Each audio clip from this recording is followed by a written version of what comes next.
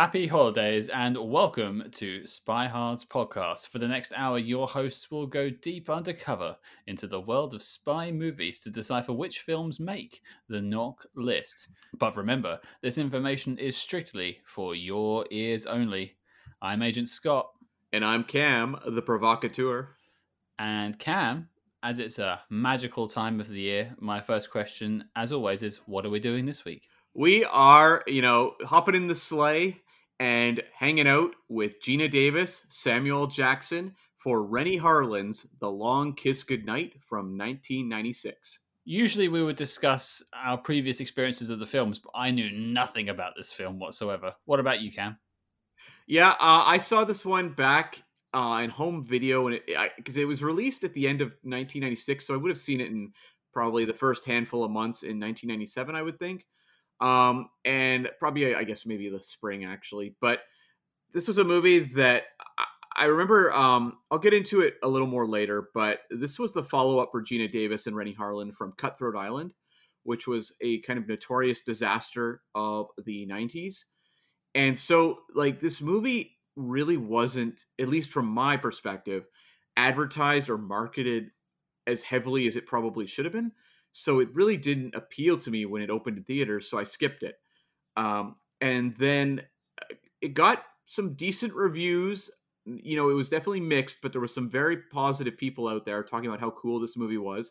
And so I rented it when it hit video, and I remember enjoying it. It's not one that stuck really large in my mind, but when I think of that era, I mean, I'm watching stuff like, The Rock and Broken Arrow, and a lot of where action was going versus where action was. And this feels more like a kind of like True Lies, more of a throwback to the action that was being ushered out. And so at that time, it didn't grab me maybe as much as it should have, but I did enjoy it. I'll say that. Yeah, I'll save my thoughts on the film until later, but I did pick up on the True Lies vibe. Hmm. It's very strong. It just feels like a bit of a relic in that sense. Well, it does feel, without giving anything about my thoughts on it now, but it does feel in many ways like kind of the curtain coming down on 80s style action, doesn't it? Yeah, that sort of bombastic in your face, pedal to the metal type thing. I mean, we were ready for the subtlety of Michael Bay and The Rock. It's all nuance with that Michael Bay. It's more like we shifted to more of that music video style action editing, although that did exist in the past, but Michael Bay just amped it up an extra degree, plus all the Asian influence stuff coming in as well. So that's where action was going. This just feels a little more of that classical action of the 80s, yeah, for sure. Right, well, not to bury the lead, but let's get into everyone's favorite, which is the letterbox.com synopsis. The Long Kiss Goodnight. What's forgotten is not always gone. Samantha Kane, suburban homemaker, is the ideal mum to her 8-year-old daughter Caitlin.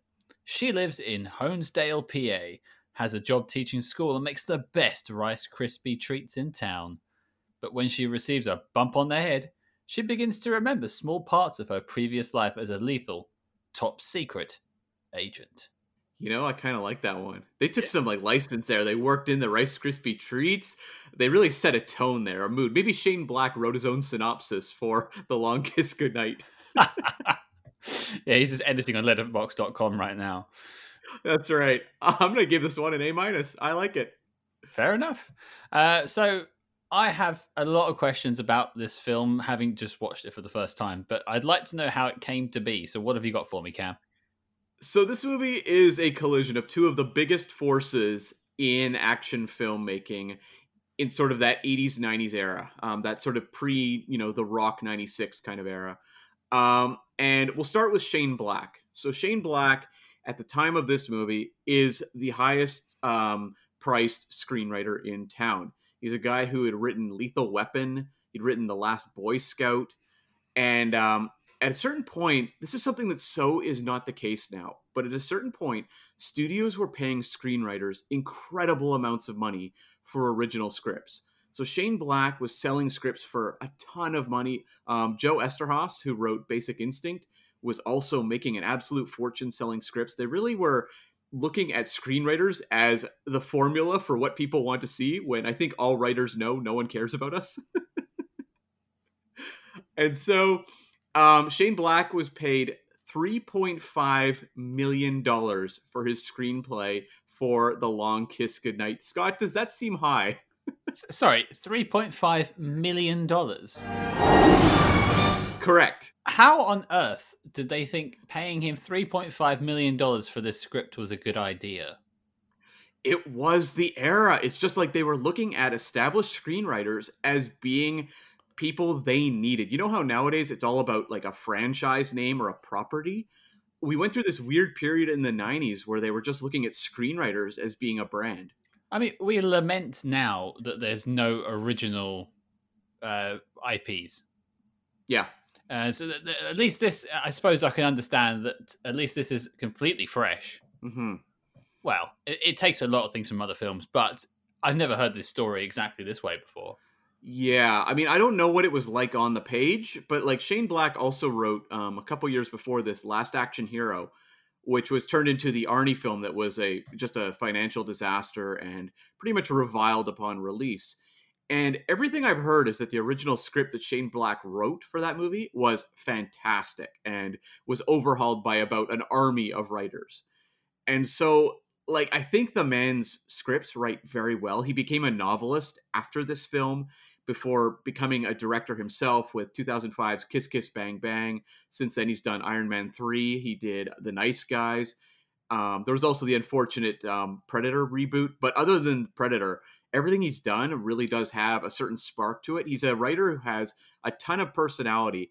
And so I think when they were paying him this massive payday, which also I should add, included a bonus $500,000 paycheck for being the producer on the film, they were looking at him as a very important voice in action films. See, I knew the name, but I hadn't put any thought into it after that. So he made Iron Man 3.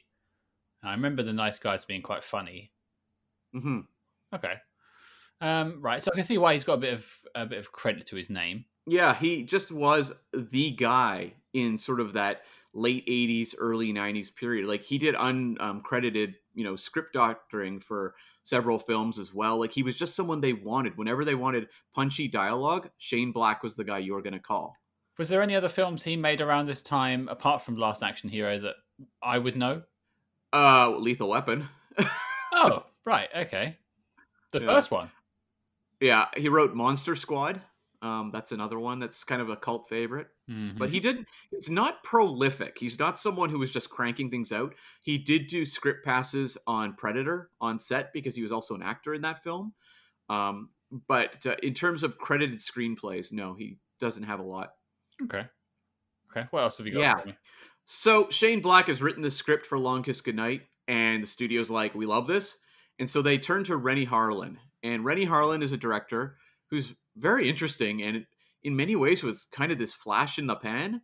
But at a certain point in time, Renny Harlin was one of the guys. He is a Finnish filmmaker, and he produced the most expensive Finnish film ever called Born American, which got a bit of a release here. And that got him brought over to America, where he started off in horror. He did a kind of a B movie called Prison before he was picked up to do Nightmare on Elm Street 4, The Dream Master, which is not one of the greatest Nightmare on Elm Street films, but it was the highest grossing until Freddy vs. Jason, 15, 20 years later. So Renny Harlin had definitely made a name for himself. And so he was picked up. They looked at him and they said, you did a good Nightmare on Elm Street film. We're giving you Die Hard 2. Oh. Yeah, bit of an upgrade. Yeah, all right, okay. Good trajectory. We like it. And Die Hard 2, I think, as everyone knows, was a massive smash. It's one that people kind of pick over, but I've always really enjoyed Die Hard 2. How do you feel about it? I didn't get as much from it as I did from 1 and 3. Okay. They felt like interesting films with something to say or a different take on things, whereas 2 just felt like, it's John McClane, but now he's at an airport. Right. I kind of come down on the kind of descending order of 1 followed by 2 followed by 3. 3 I like a lot until you get to the finale, which feels so weirdly tacked on and reshot that it just kind of loses me. Whereas like the second one, I always really enjoy the setting, and some of the set pieces in that movie are absolutely incredible. I just always think about the third as the sort of I enjoy the buddy cop thing with him and Samuel L. Jackson, which we're going to talk about soon. So that's my I would come down as a 1-3-2 on the Die Hard films, and then you could forget about 4 and 5. I think you are actually the more popular opinion. I think most people do put 3 at their second favorite. So People often say I'm the more popular one, Cam. And so, Rennie Harlan then goes off and does Cliffhanger after Die Hard 2. And in terms of his next big follow-up, he did do the Andrew Dice Clay film, Adventures of Ford Fairlane, I think, actually around the same time as Die Hard 2. That movie, bit of a cult fave, probably has held up very, very poorly.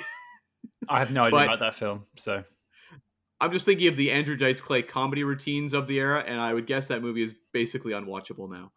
But Cliffhanger, of course, with Sylvester Stallone, massive hit again. So Rennie Harlan is definitely established as one of the biggest action guys going, and he basically has a blank check to work with after Cliffhanger. And Rennie Harlan has a dream, Scott, and that dream is to make a pirate movie. okay. This isn't a pirate film, so go on. And so he takes an insane amount of money, about $98 million budget, but there was a lot, I think, going out the back end. Like, this movie was very expensive, and it was Cutthroat Island, which I referenced a few minutes ago, starring Gina Davis, who Rennie Harlan married in 1993. And it was a movie that was supposed to co-star Michael Douglas. He dropped out, and Matthew Modine jumped on board. Cutthroat Island was released with a massive, massive budget and a lot of problems on the production. A lot. Like, it was kind of like the Waterworld. Actually, it came out the same year as Waterworld, actually. So it was kind of like you had two waterlogged epics coming out the same year that had nothing but bad press. And Cutthroat Island came out and made worldwide $10 million. Ooh, wow. It's considered one of the biggest disasters of all time. Like, Cutthroat Island is legendary. I thought Waterworld was known as the big flop. No, like Waterworld actually did okay. Box office wise, I bet you if you look at it, it probably broke even. Oh. Pretty close. I Yeah. rented it on VHS. I remember being quite excited to see it. But I never saw this film you're talking about. What was it called again? Cutthroat Island. Cutthroat Yeah. Island. Hmm. I did see it. I don't know, like I thought it was sort of entertaining enough when I was 14 years old or something. I'd be very curious to revisit it and see if I thought it was a disaster or just kind of a very weird film that people didn't, latch on to. But nonetheless, Cutthroat Island bankrupted its studio, Carolco Pictures. So Yeah, good. very legendary. Carolco produced Terminator 2.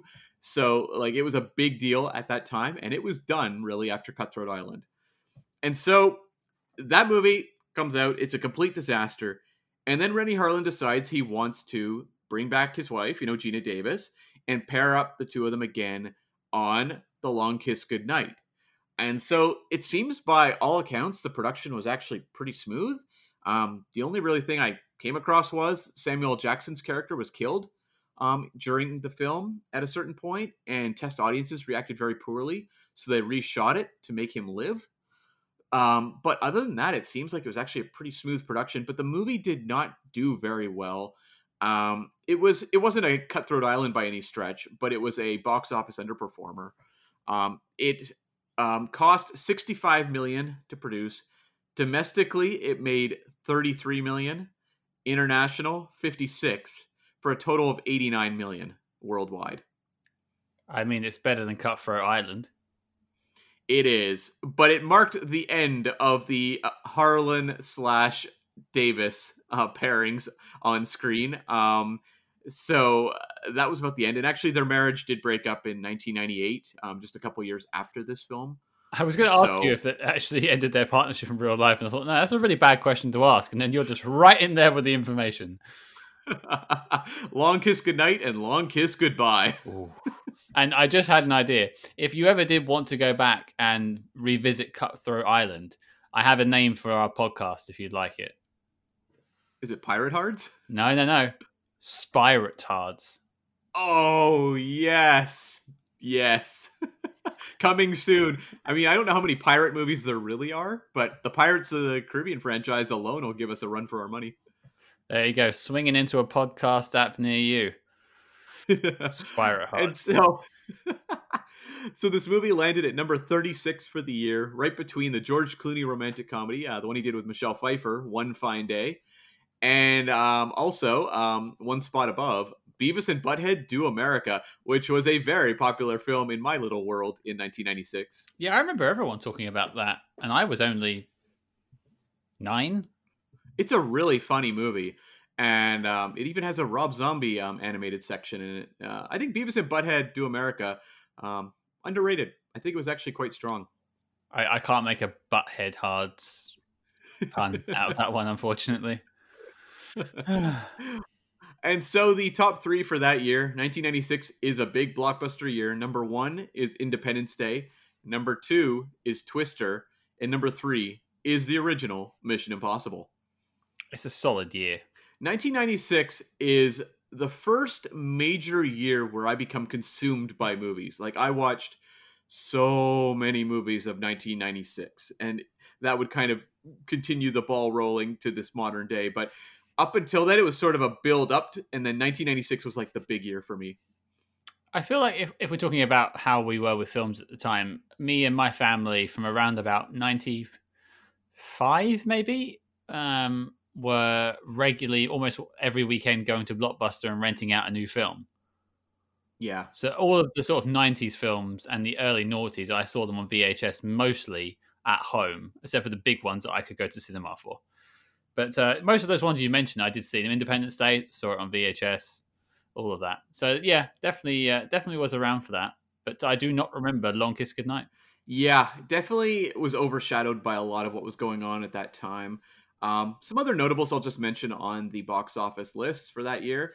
Some other spy movies. At number 65, we had Spy Hard, the Leslie Nielsen comedy that gave this podcast its name.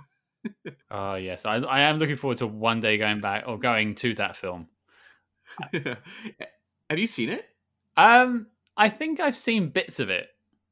Oh, interesting. Okay. Yeah, cool. I don't think I could tell you the plot or anything. And at number 67, we had Harriet the Spy, which is the kids' film. Did you ever see that? I'm a co-host of a spy podcast, Cam. No, I haven't seen it. I didn't either. It was a little too kid leaning. I may be wrong about this, but it might have been a Nickelodeon production, and I was at that point like 15 or 16, so I just really didn't have any interest in watching it. You were more of a Cartoon Network kind of guy. Yes. And Samuel Jackson, this is like, just coming up. He's shortly after Pulp Fiction, because that movie's released in 94. The big Oscar season's in 95. And so Samuel Jackson at this point is just signing up and working like crazy. So he had a number of movies on the top 200 this year. At number 19, he had A Time to Kill, the John Grisham adaptation with Sandra Bullock and Matthew McConaughey, which I recall being okay. I think it was pretty decent. And then he had 2 lower ranking ones on the list. At number 138, there was the boxing comedy, The Great White Hype. And at number 213, he had Trees Lounge, which was obviously outside the 200, but was worth mentioning because it was a Steve Buscemi directed film, and really worth checking out if you haven't seen it. You did mention before about Samuel Jackson's character dying in the test screenings. Well, no, he didn't die in the test screenings. His character died. No, the movie died in the test screenings. Flatline. I mean, we'll get into it later, I imagine, but is that probably to do with the ending? I'm guessing so. It doesn't seem like they did drastic reshoots, so I'm wondering if it was just he died in the car. Yeah, when you said it, I thought, well, even when I was watching the film, I thought he had died.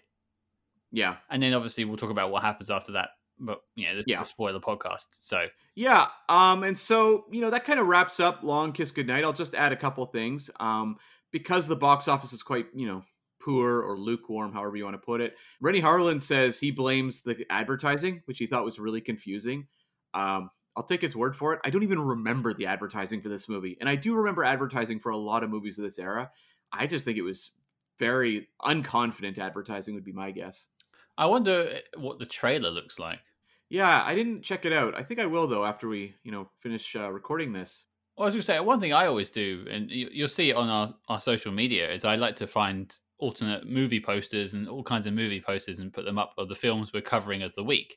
And I looked up this film just as sort of research before recording it, and the posters are a mess. Yeah. You'd have no idea what film this is. So I just wonder how much of it was just that whiff of stink from Cutthroat Island, that it was another Rennie Harlan, Gina Davis film coming out 10 months after Cutthroat Island. I just wonder if they were like, let's just assume this is a disaster. Let's do the bare bones marketing kind of thing. Sort of the Star Trek Nemesis approach. Sure. Yeah. Yeah. That's a good example. Yeah. Yeah. Rennie Harlan to this day talks about wanting to do a sequel. He says he would like to do a movie that focuses on their 20-something-year-old daughter, and Gina Davis's character would be killed at the start of the movie. Samuel Jackson says he would happily come back. I mean, Yvonne Zimmer is still a working actress. Sure. I don't think it needs it, but Yeah, I mean, we should add Rennie Harlan is the director who, after this movie, kind of disappears to a certain degree in terms of big budget prestige films. Like he does Deep Blue Sea in '99, which is a favorite of mine. It's a very fun movie, but after that, he kind of just disappears into a lot of pretty bad movies like 12 Rounds with John Cena, The Legend of Hercules with Kellen Lutz, Mindhunters. He was one of the directors who made a version of the fourth Exorcist film. So like Rennie Harlan's seen better days at this point. He's not going to be making a big budget Long Kiss Goodnight sequel in this lifetime. I feel like I want to press you on that Exorcist 4 thing, because I have no idea what you're talking about, but I'm also aware that we've been talking about this film for 25 minutes or so before we've actually spoken about how we feel about the film. Sure. Okay, I'll do a long story short. Exorcist 4, they want to make it because horror was big at this point. It's kind of in the wake of Scream and all those slasher films. Sure. And it's a franchise people know. So they get Paul Schrader, the writer of Taxi Driver and director of movies like Hardcore, very idiosyncratic director writer. He made First Reformed just a couple years ago with Ethan Hawke, really good movie. So, anyways, Paul Schrader, very odd guy, makes his version of The Exorcist 4. Turns out he made a Paul Schrader film, and the studio hates it completely. So they bury it and they say, "Okay, Rennie Harlan, we're hiring you. We're giving you the same screenplay. Can you please shoot another version of this movie that is mainstream friendly?" And so there's rewrites going on and all this sort of stuff. They release Rennie Harlan's in the summer. Box office, middling performer. And then maybe 8 months later, they release the Paul Schrader version as well in theaters in a limited run. So there are two versions of The Exorcist 4.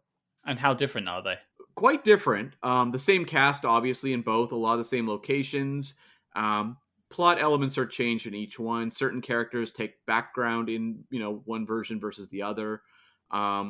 It's more of an interesting experiment. Neither movie's good, but Paul Schrader's is the better one. So it's the original version of the Snyder Cut. Yeah, it really was. And it's a movie that I don't think anyone cared about in Exorcist 4 at that point. But yeah, that's kind of the story of Exorcist 4. And I will just wrap up this whole behind-the-scenes section with one statement, which is that Samuel Jackson says of all of the movies he's made, The Long Kiss Goodnight is his favorite to watch at home. It's his favorite? It's his favorite. He mentioned this in a 2018 GQ video. Yes. The guy that's been in Pulp Fiction, Marvel films. I'm sure you could list more because you're better with this. Sure. And this is... Okay. I feel like I'm sort of leading how I feel about the film. So, okay. Whatever floats your boat, Samuel. We love you anyway. So I'll ask you first because you have previous thoughts on this film. How does it feel revisiting it now in 2020? I kind of had a blast with this movie. It's a mess on in a lot of ways. Like it's a movie that is definitely using whatever screenplay it had going. And no offense to Shane Black, I love his work, but it feels like a clothesline for action sequences, as so many of the 80s, 90s action movies were, the big pumped up, over the top ones. But this feels to me just like an insane comic book, and that there's no realism, and it's just incredible action set piece after incredible action set piece. All of them pitched at a level of intensity that is just through the roof explosive. I think it has a lot of the fun, punchy Shane Black dialogue. It's not one of his more confident efforts, and I think we have to kind of debate whether this is a Shane Black film versus a Rennie Harlin film. In this one to me feels a little bit like True Romance. You know, is it a Tony Scott film or a Quentin Tarantino film? People tend to feel a little more like it's a Tony Scott film sometimes.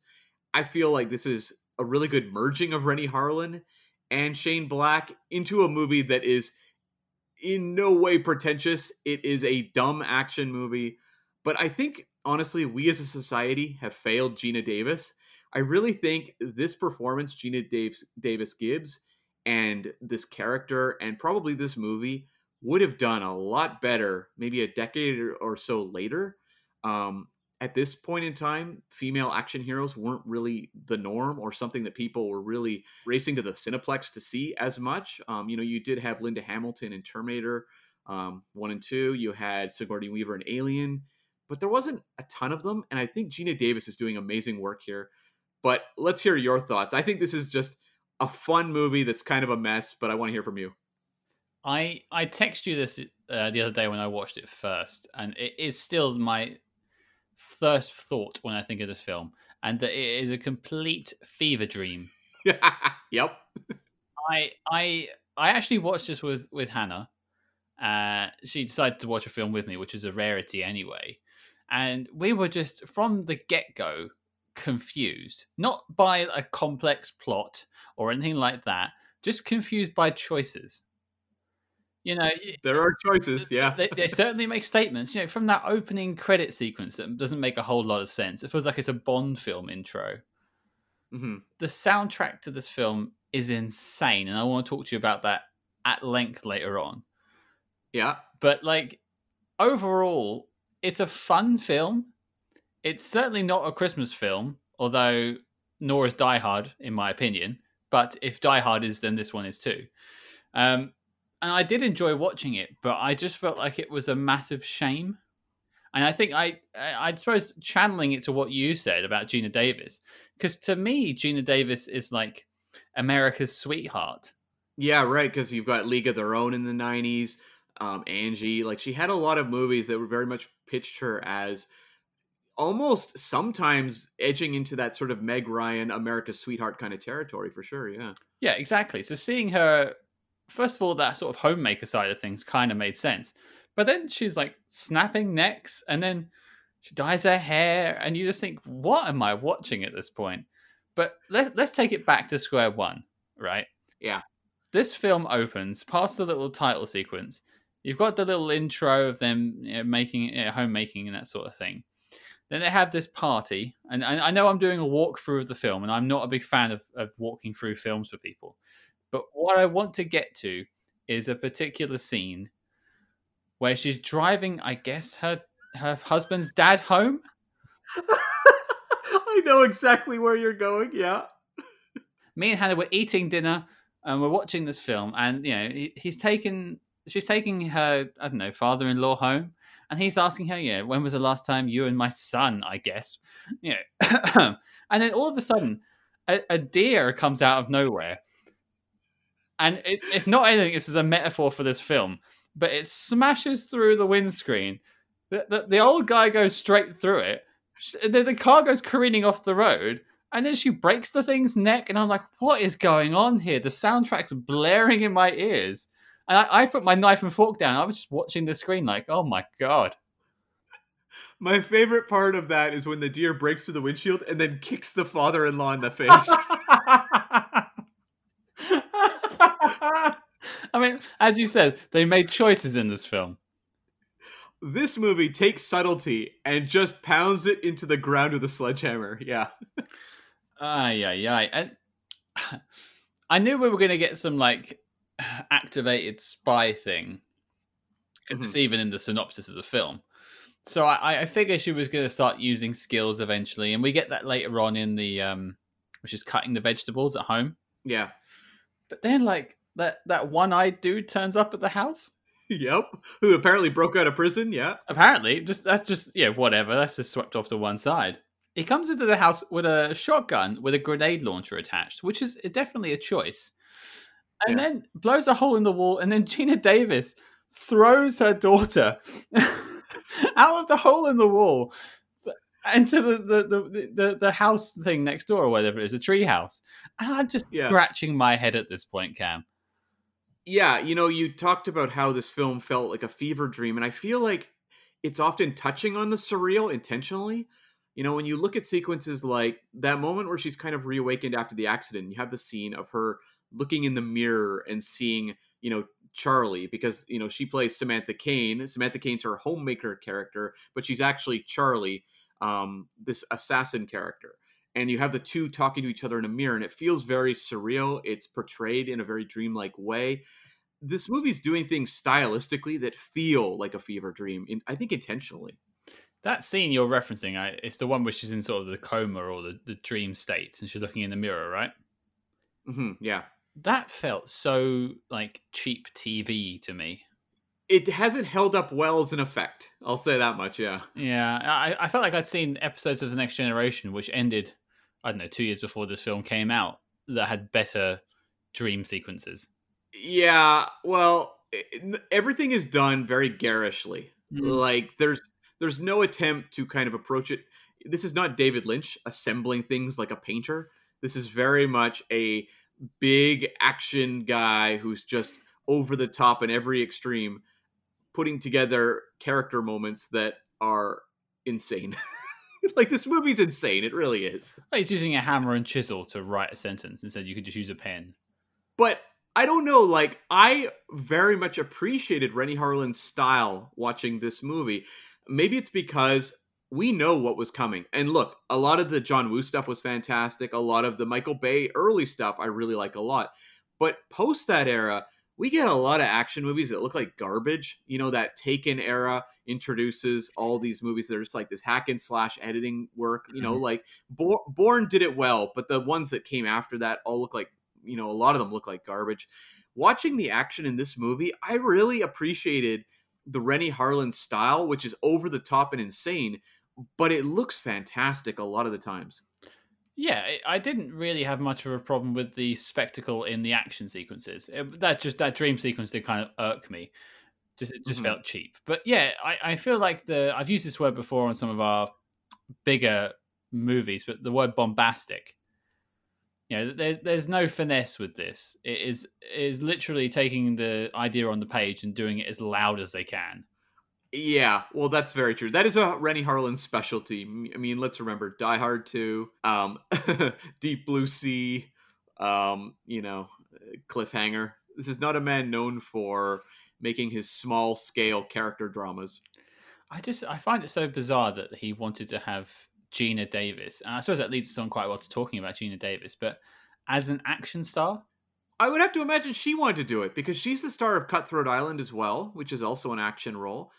I think, Linda Hamilton and Sigourney Weaver, I think were getting a lot of notices, and people thought they were very cool. And I think Geena Davis, who is very athletic in real life, probably looked at action movies as something that would be fun to do. And I think she's incredible in this movie, and maybe that's segging into Geena Davis now, but I think her performance here is really, really strong. And there's a moment I'll get to in a second, but she has the bona fides to be an action star, I really feel.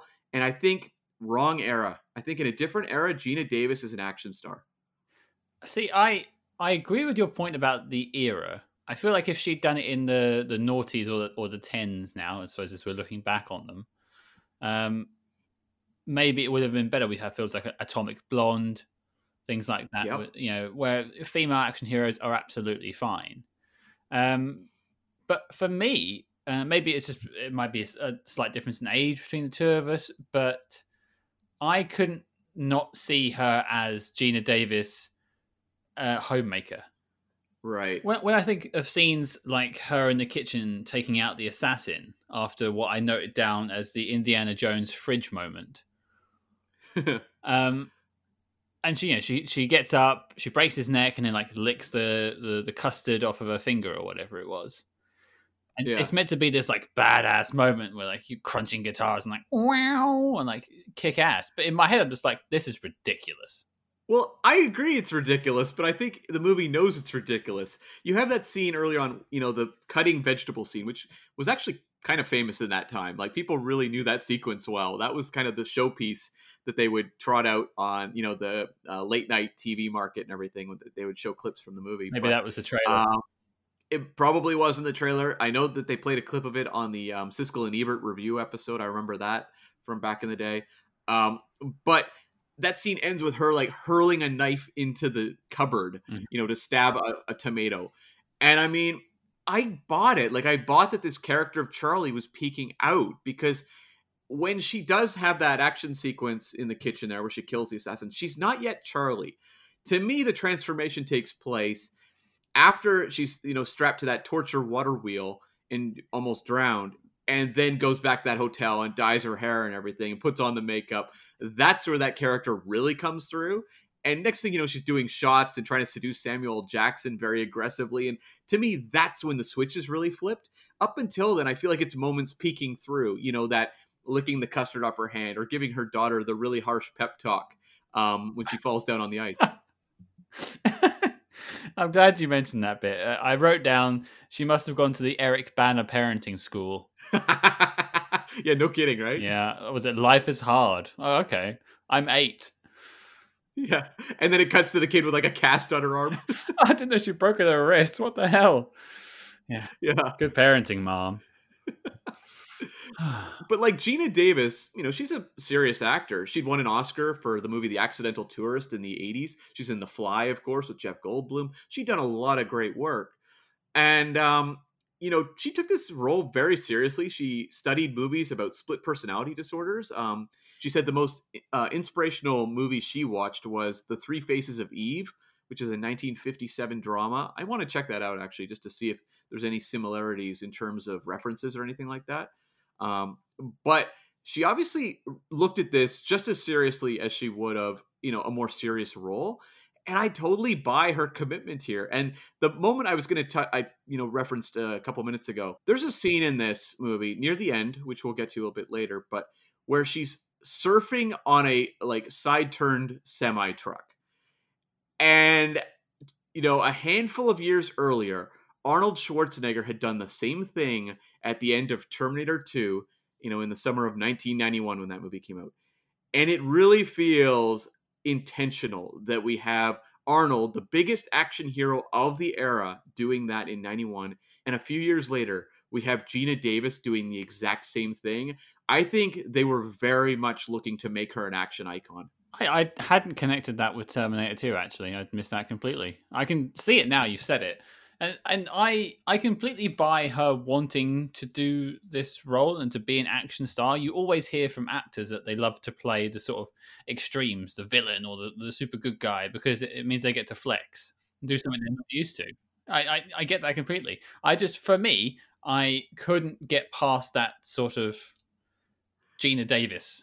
Right. It didn't even work for you when she did the dyed hair and we had the makeover montage and then she's doing shots and all that like a badass. Like I thought she really was playing a completely different character there, and I really enjoyed seeing these two clashing versions of that character. From an acting standpoint, I think she did a tremendous job of establishing Samantha and Charlie as different entities played by the same person.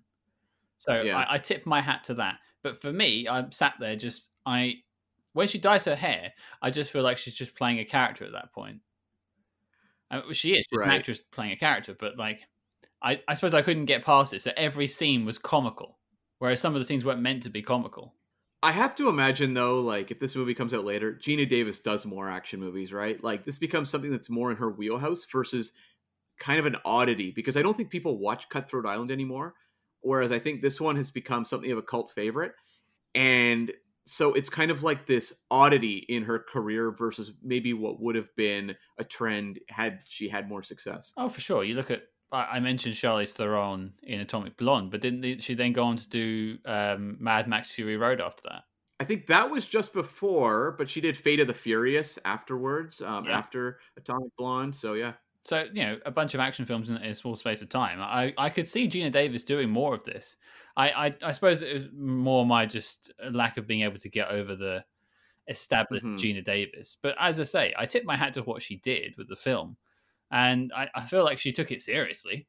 It's interesting though that didn't really work for you, because I do wonder how much of that was a factor, at the 1996 box office that people didn't really buy her as an action hero.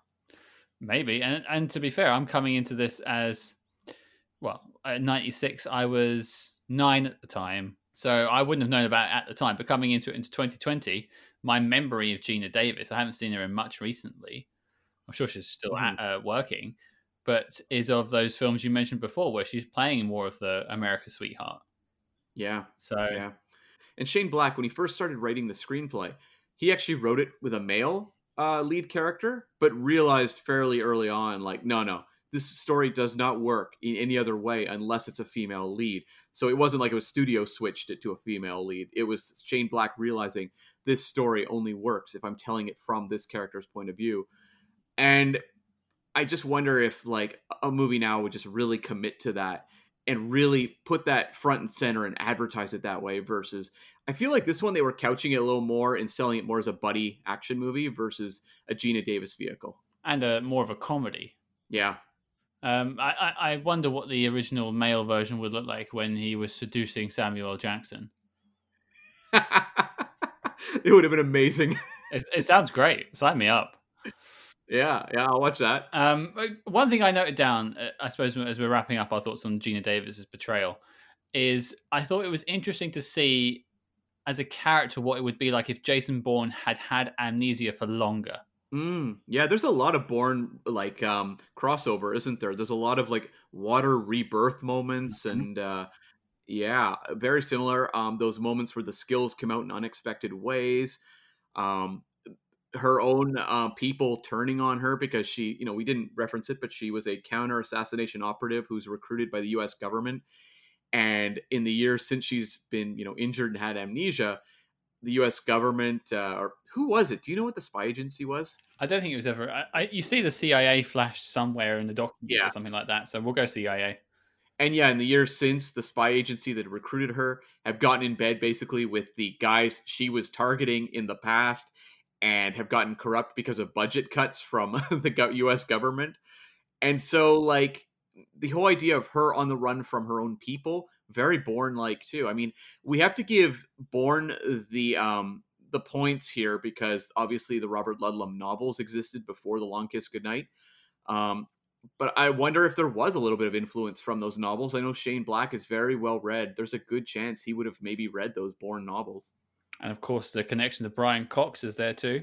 That's right. Yeah, showing up as her former handler, Nathan. A very small role, introduced in a very bizarre scene, commenting on a dog licking its butt, but he's having fun. One of my favorite scenes in the film that I got one of the most amount of chuckles out was that scene with the old lady.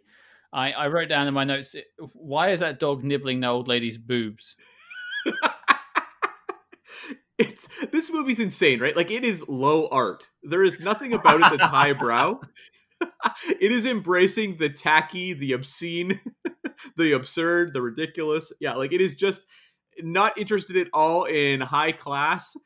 The only moment you could say that maybe pays tribute to something that's classy is Rennie Harlan rips off the Pulp Fiction or Reservoir Dogs trunk shot, where we get a flashback to Gina Davis's point of view being in the trunk of a car, going to be executed by her enemies. Mm-hmm. And the shot is done the same way, the classic Tarantino shot from the point of view from the trunk of a car. So we have one classy reference in a movie that is otherwise all just embracing and reveling in filth.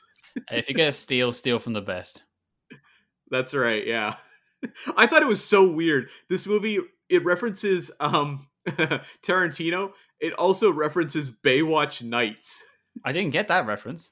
Yeah, there's a part where like someone is like rolling their eyes about what's on TV and they reference Baywatch Nights and no one in the universe remembers Baywatch Nights. Do you have any knowledge of it, Scott? In the back of my lizard brain, I have this concept that it was a spin-off that was like lambasted and awful. Yeah, exactly. It was a spin-off show where David Hasselhoff's character, when he was a lifeguard by day, at night he was a private eye. So it went for more of these hard-boiled crime stories, and starring David Hasselhoff as Mitch Buchanan. I was going to say, like, there's not a lot of lifeguards on the beach during the night. You can't really see much. So Exactly. yeah. it was very much a moonlighting type job for him. And the show only ran for 2 seasons, I think. It ran like 45 episodes from like 95 to 97 or something like that.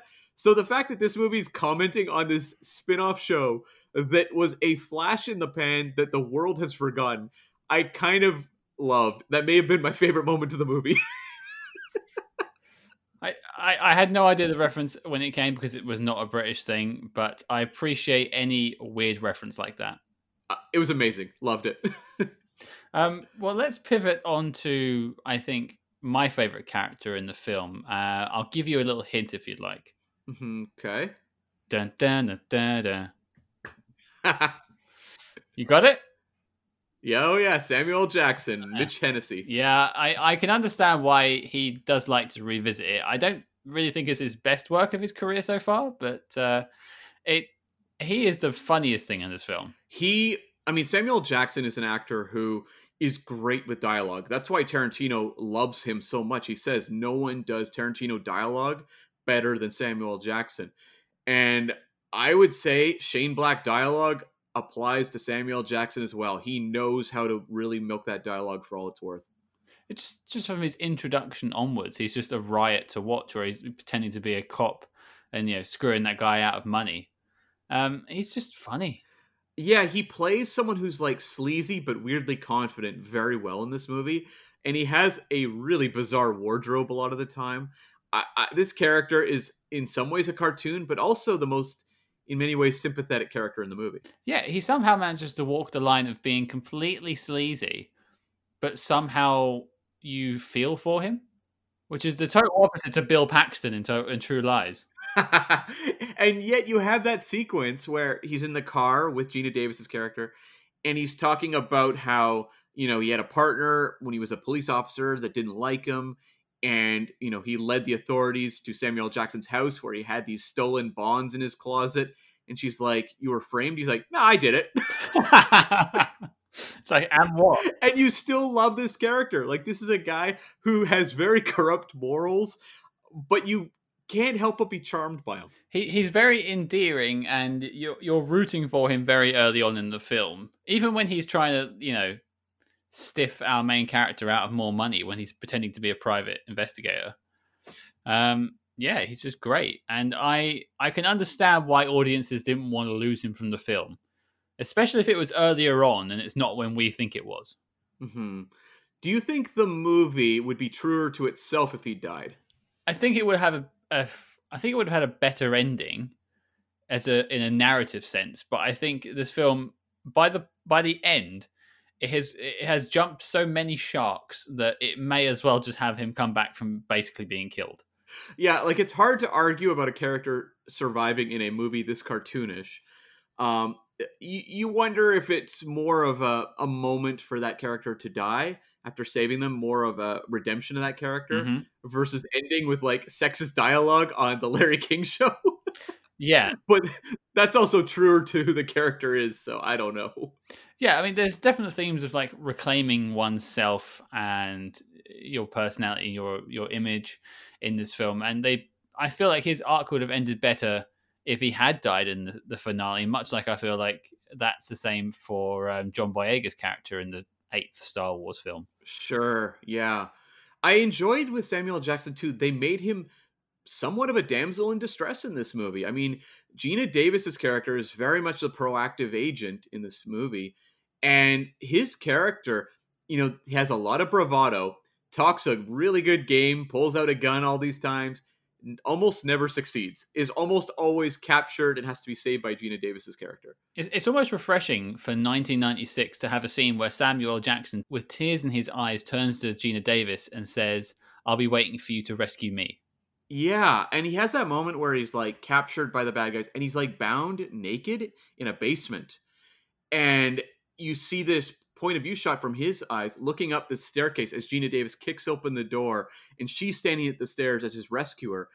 And I was kind of blown away that this shot existed in like a 1996 movie. Yeah, that's refreshing. And I feel like if as we had said, it had played now, say this film had come out in the last 10 years, this would have been completely normalized and not really a topic of conversation. Mm-hmm. But I'm glad it was something that they did in 1996. We should also just reference, though, this movie does belong in the very much in the 1990s. Some of the racial politics of this movie are very problematic. We need to remember this was written and directed by white guys, so it has some of the fallacies of that era for sure with this character, and maybe some dialogue that let's just say you would never say in a movie nowadays, especially when he's talking about like, well, let's just say there's a reference to "Pop Goes the Weasel" that's a little offensive. Yeah, that bit did make me bump a little bit, and I almost I almost chuckled with a sadness that when the cops turned up to Gina Davis's house, that they pointed the gun at Samuel L. Jackson first. Yeah, yeah. You kind of laugh at the situation, and you realize it's still pathetic that this is happening 24 years later. Right. And Shane Black, you think about it, he wrote Lethal Weapon, he wrote Last Boy Scout.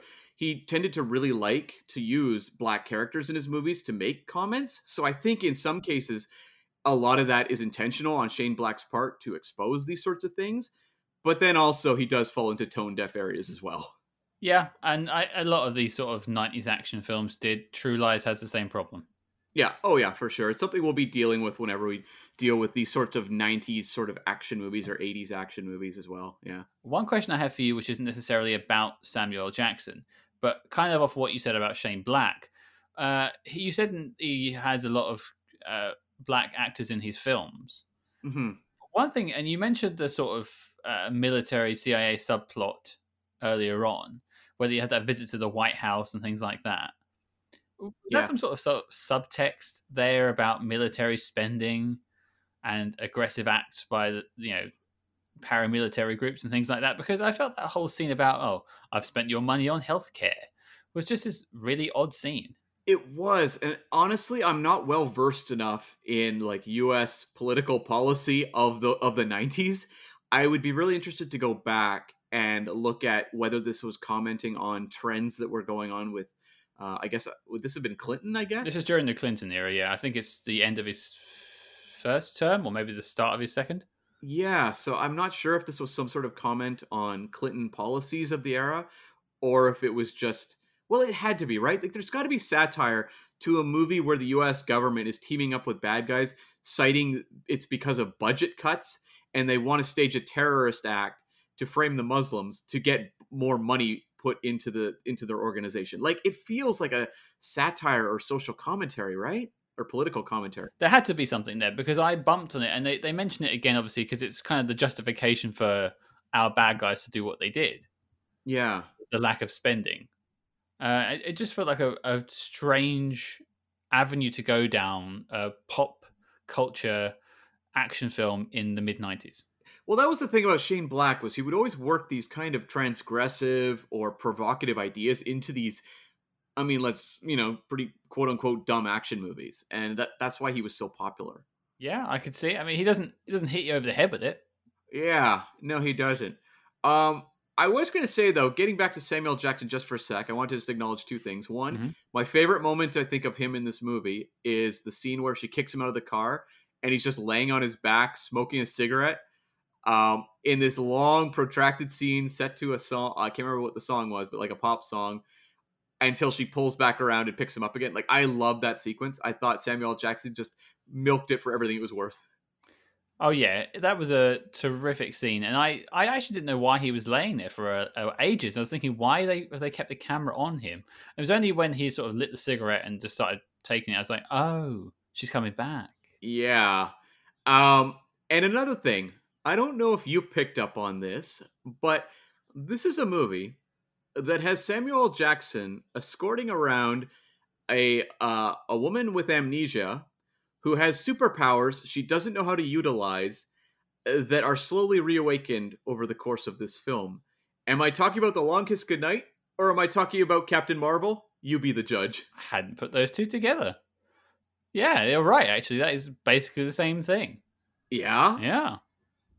And so I am curious if Long Kiss Goodnight was a bit of an influence when they were writing Captain Marvel. Well, at least they didn't blow up a standee of this film.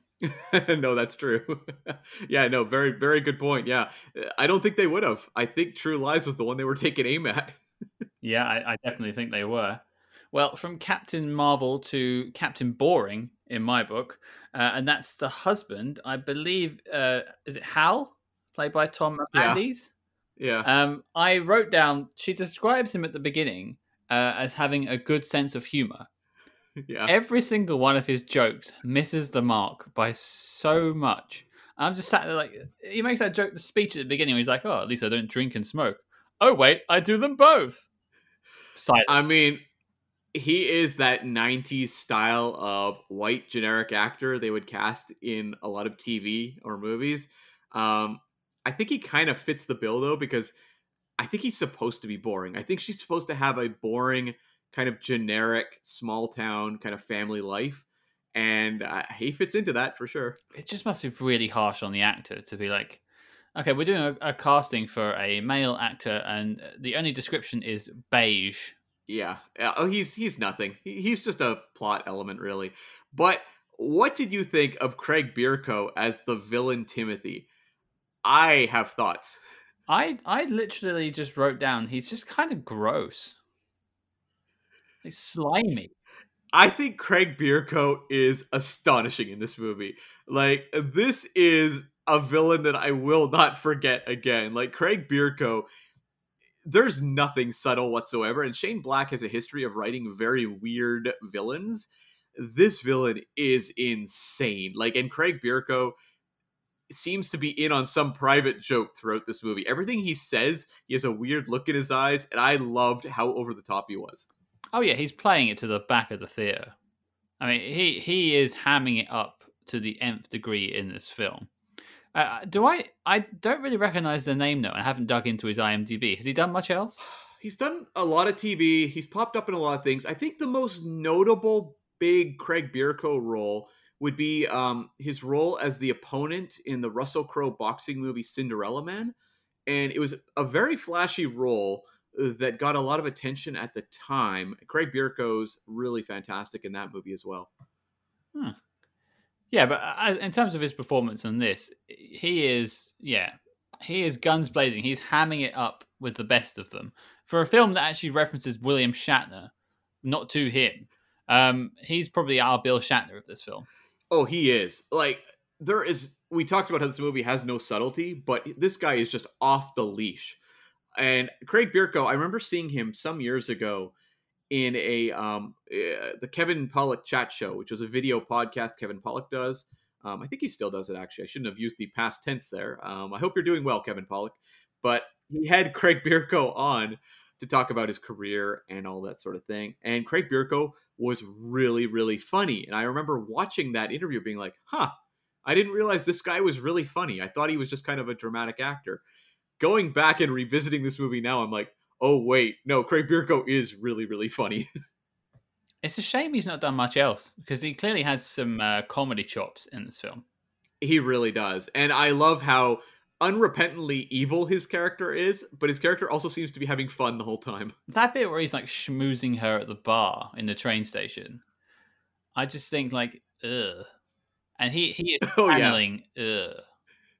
And even the bit where we find out that Charlie / Samantha's daughter, Caitlin, is the daughter of Timothy, and his reaction to this, it's this bizarre scene where she's saying, look at her eyes, before he's going to execute both of them. And the way he doesn't even look at the kid for like a solid beat before even looking, and then just kind of sneering, you're like, this character is disgusting.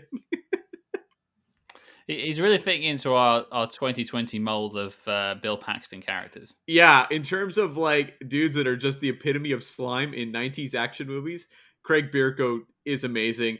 And I think both him and Paxton know that they're giving comedic performances and are bringing a lot of... They're not winking at the camera, but they're acknowledging the camera subtly. And much like I said earlier, where Geena Davis and actors in general like to have these sort of to the extreme roles, I imagine Craig loved the idea of playing this character because he could flex his mustache twirling muscles. Yeah, oh, totally. And the movie knows this character is over the top because look at his death. Yeah, he goes out with a bang. I mean, they're fighting like over this drop into like, I don't know, what do you even call that? Like a reservoir or something? They're at Niagara Falls. Yeah. And he's sent off this massive plummet into the water to disappear. And then we cut to him climbing out of said like raging rapid, like covered in blood. He goes up in a chopper, and then he falls out of the chopper after being shot multiple times onto a semi truck that then explodes. I mean, people in this film just don't die. It's incredible. I mean, this movie, you don't just like, it's funny that Rennie Harlin made a Die Hard movie because this movie is Die Hardest. There's scenes where, like, Samuel Jackson, one of my favorite moments of him involving action is where he's just tied up captive. The bad guys have him. Gina Davis, like, blows up the basement using, like, a gasoline. Yes. And it shows Samuel Jackson get blown out the window of a house, fly God knows how far in this bizarre action shot, and he just like gets up and keeps moving. Yeah, this film is like a panto. I don't know if you guys have pantos over in Canada. Yeah, we do. Oh, okay, you do, yeah. So it is to the extreme, and that scene with him flying out and then going through like the Best Western sign or wherever it was, that had me in tears. Yeah, and another moment too. Gina Davis, when she takes down Craig Bierko's character, how does she do it? There's these like Christmas lights that are dangling down. They're at the Canadian U.S. border at this point, which I think is interesting. There's a big battle at the U.S.-Canadian border 1 year after Die Hard with a Vengeance. I don't think this movie was ripping that movie off. It's just, I guess it was a trend at the time. It was in the ether out there. But anyways, there's a flaming body hanging from up above. She like uses it as a pulley system. The body drops and pulls her up. And that's how she shoots Craig Bierko. And it's insane. It's like a complete cartoon, and I loved it. I feel like the moment she like shoots the thing or whatever it is to get the cable to pull her up, I could just hear the da-na, da-na, da-na, as she goes flying up, Oh, yeah. Big time. And I had another question for you regarding an action scene that's over the top. Scott, what did you think of 1990s grenades in a hallway? Oh my god, I'm so glad you mentioned this. I mean, did grenades have longer delays, firstly, in the 90s? And we should emphasize a single grenade, not a batch of grenades. Oh, yeah, I'm sorry. Yeah, a single grenade. So, again, I'm going to describe a scene for people who haven't seen this film, and I recommend that you do. It's a lovely Christmas film. Just don't watch it with your kids. Or maybe do. I don't know. I'm not a parent. But so they get a grenade thrown at Samuel Jackson, Gina Davis. It's unpinned, so it's ready to go. Usually grenades have a 3-second timer. So they, pause, look around, pause, look around some more, run down a corridor, shoot out a window, and then the grenade goes off. But then the grenade blows up half the building. Like there is a wall of fire shooting down this hallway behind them. They dive out the window, and then there's like this explosion of fire coming out the window. It's like, I don't think grenades work that way. And yet, in this film earlier on, a grenade launcher is shot at a fridge, and the fridge door dents. Yeah. And it's funny, you think of all these World War II movies, for example, where there's a grenade and someone jumps on the grenade and it like stops, the explosion is confined under their body and saves their buddies or something. Mm-hmm. We've seen it in many, many war movies. In this movie, if someone had jumped on top of a grenade, it would just cut to a faraway shot of a mushroom cloud. You'd see them in outer space. It's like, ah. Yeah, it would show like Martians, circling the planet. You get that shot of like the astronaut turning around in space and seeing the guy fly by. Houston, we have a problem. I mean, that's why I can't hate this movie. Like, it's just having so much fun with action dynamics, and it's doing it in such a crazy, insane way. That's the bit I took away from this film. Is it knows what it is, which is a cheesy action film. Yeah, and it winks at the camera and it just goes with it. Mm-hmm. And I like that. I appreciate that. I did too. No, this was a movie that going in, I really didn't have any expectations, and I was just I wonder if I even could have appreciated it in 1996, or if I would have just looked at it and thought, yeah, run-of-the-mill action movie, seen this, versus now where it really does feel like a last stand of that era. See, I think it's actually kind of different for me. Maybe it's an age thing. Say I was 9 when this came out. I imagine it came out around about Christmas. So maybe I would have seen it when I was 10. I would have thought this was an amazing film. I wouldn't have looked any deeper than the surface, which this film doesn't want you to look any deeper than the surface. Mm-hmm. And it is an action schlock film, and it's great at doing that. So I think young me would have really enjoyed this. I think it's older me that's picking it apart, probably too much. Right. Yeah. Uh, Yeah, it just to me, I guess at that point, I mean, I referenced them earlier. I was way more into like Broken Arrow, the Van Damme stuff like Hard Target, which was also a John Woo film, mhm. as well as The Rock. The Rock was a big thing for me, and I just think compared to where I was then, seeing those movies and then watching this, I just don't think this one grabbed me the same way those did. But I mean, I don't think I'm not asking you if this beats The Rock now for you. I think Mm, that's probably a silly question. But would you revisit this film again? 100%. Okay, well that's a good thing. Um, Yeah. Oh, yeah, for sure. yeah, I feel like we're sort of wrapping up our thoughts. Let's just have a quick shout out of any final performances that we'll make a mention of. We briefly touched on Brian Cox earlier. He's fun. Yeah, has a really fun turn in this film. He's in it too briefly, in my opinion.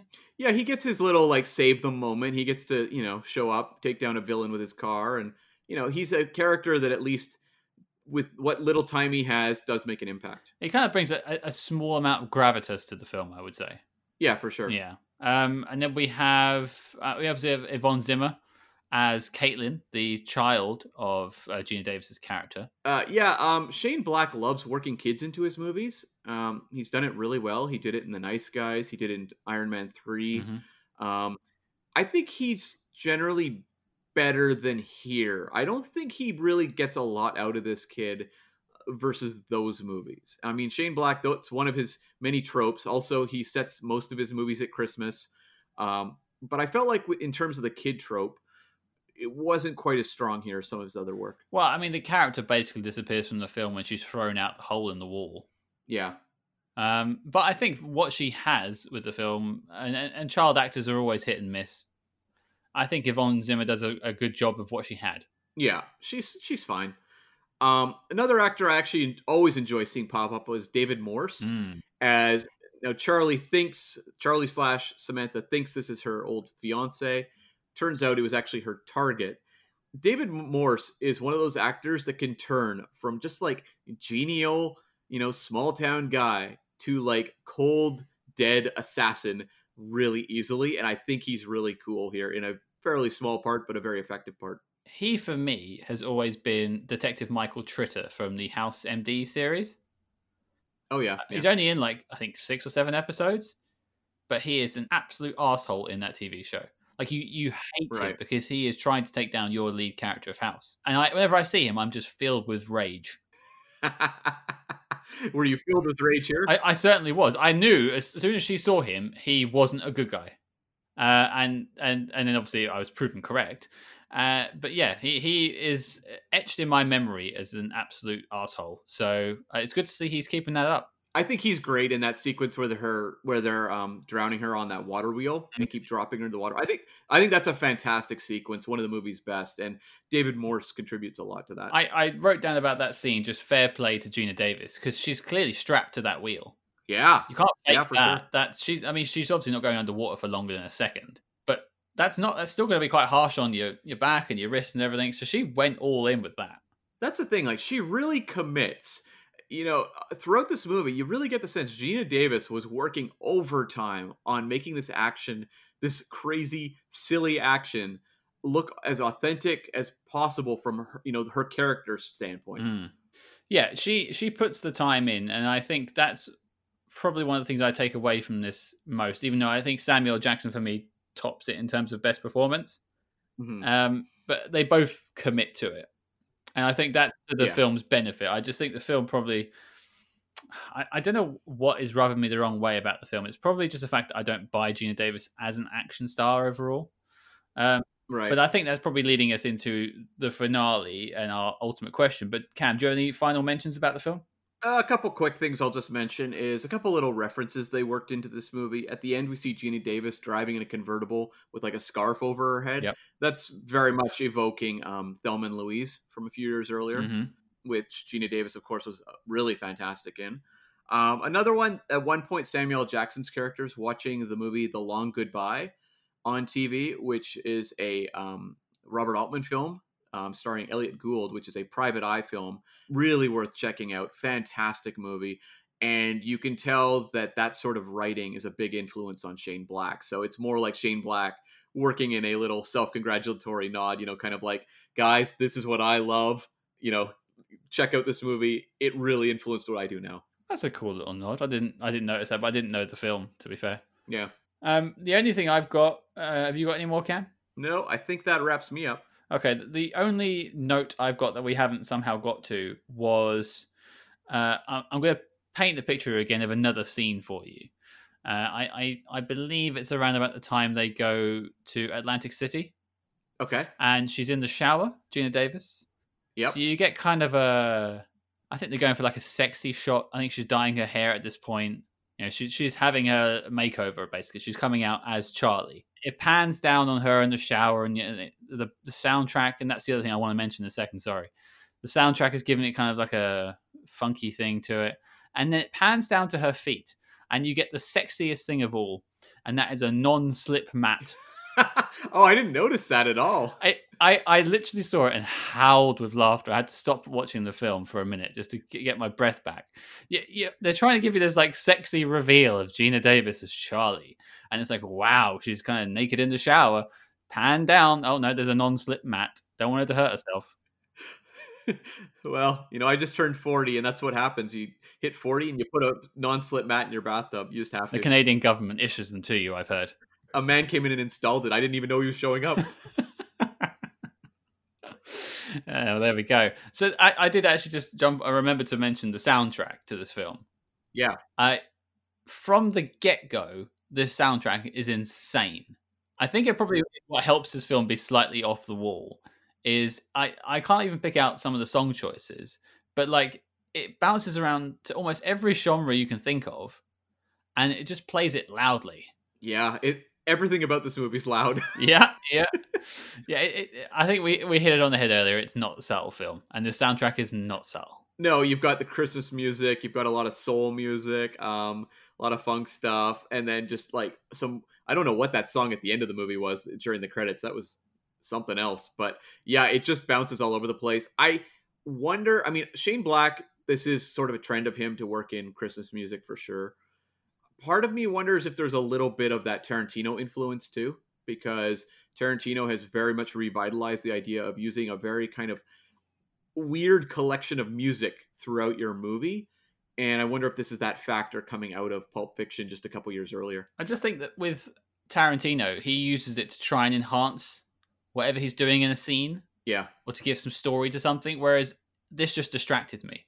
Well, like, Tarantino's pretty much the best in the business at this sort of thing. Mm. Among them, he's one of the greats at using soundtracks. Martin Scorsese's great, Spike Lee's great, but yeah, like Rennie Harlan is not on that list.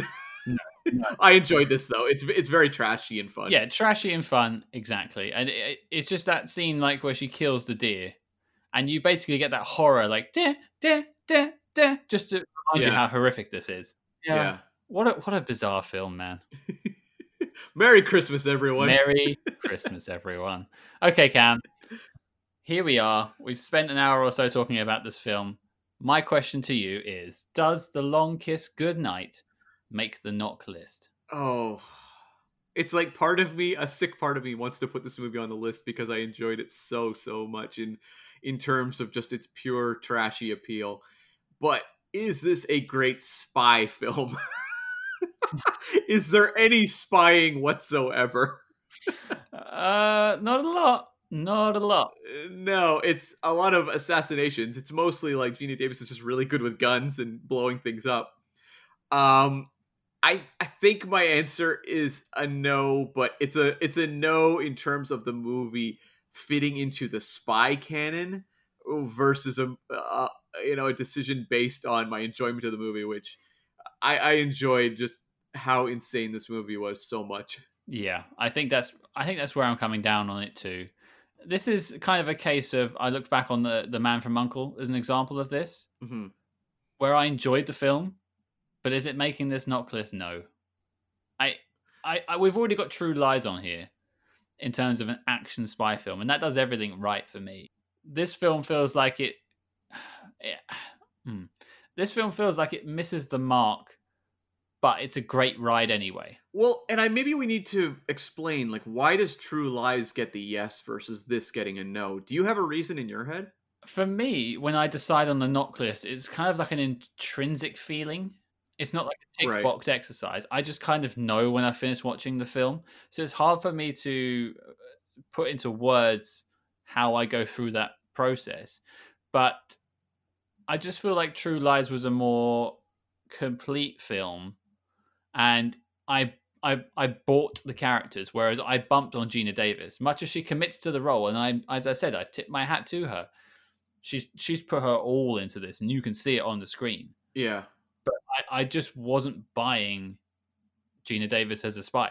For me, I think it comes down to True Lies is very much trying to do spy action movie stuff. Like, it feels like a pumped up James Bond homage. Mm-hmm. So I feel more of the spy vibe in the movie versus this movie. Yes, her character is an assassin, but it feels much more like these buddy action movies of that era. It has a lot of the private eye kind of film noir stuff going on. It's more of a hodgepodge of various elements versus really belonging in a spy canon. Yeah, I don't think anyone's going to come at us if we say The Long Kiss Goodnight didn't make the knock list. Now, there's not many Christmas spy films out there, so maybe we're missing a trick on that angle. Mm-hmm. But I don't think I could sleep at night if I put this film up with North by Northwest and Doctor No. Yeah, no, I think that's a good take. Yeah, I think there would be pitchforks at dawn with that one. Yeah, but I do recommend people watch this movie. It's crazy. Exactly, Cam. This episode of the podcast is coming out 3 days before Christmas. I think this is a fantastic film to watch. It will bring you some cheer in an otherwise dreary year. It's certainly something interesting that I've never seen before, and I'm glad I got to visit it for the podcast. Awesome. Yeah. So there we go. It's a no from me and a no from Cam. And as such, The Long Kiss Goodnight is not making the knock list. And the dossier on the film is complete and filed as classified. But before we get into what we have coming up for the last episode of 2020, I want to take a moment to mention another podcast that's been really helpful to us and we both really enjoy listening to. And that is the Paul and Griff Show. Now, these guys are both two Londoners. One doesn't live in London anymore. And they cover every single movie franchise you can think of. All the best things from X-Men recently to Jurassic Park. You name it, they've done it or they will be doing it. And they go in depth on the film and the franchise as a whole, and also some great sort of top 6 lists. And they talk about the toys and things that the films have brought out and brought to us. Hopefully one day we can sneak onto their show and infiltrate them. But we'll definitely be having them on the show sometime in the future. So the Paul and Griff Show, you can find them on all the major podcast apps. Check them out. Awesome. Yeah. And, they say top 6. 6 is my lucky number. So that means Paul and Griff have a little bit of that glow as well. There you go. It's magical. So, Cam, we alluded to it before, but what are we doing for the last episode of 2020? We are going to do something a little bit different. We're not going to tackle one movie. We're going to tackle all the movies we've talked about so far. We're going to do a little bit of a retrospective on the year, talking about the movies that made the knock list, didn't make the knock list, maybe regrets or, feelings about how things have shaped up over the course of this year of the podcast, or I guess half year for us. But nonetheless, we want to do a little bit of a look back and just talk about the journey of Spy Hards thus far. I think it'd be a good idea to go back and look at what we've covered so far and really mull over our choices. And hopefully we can think of some magic moments we've had so far to look back on as well. I think it'll be a lot of fun. So check that out, folks. So there you go, folks. Your mission, should you choose to accept it, is not to watch a film for next week, as I imagine you'll all be stuffing your face full of Christmas dinner and surrounding yourself with family if you can, hopefully. If not, socially distance and through Zoom. But if you do get the chance, go back and listen to some of our episodes if you haven't caught them all before, and we'll be discussing all the movies we've covered so far this year. don't forget to follow us discreetly, of course, on social media at Spyhards. That's SPYHARDS on Facebook, Twitter, and Instagram. But until next week, listeners. Dun, dun, dun, dun. Dun, dun, dun, dun. See you, folks.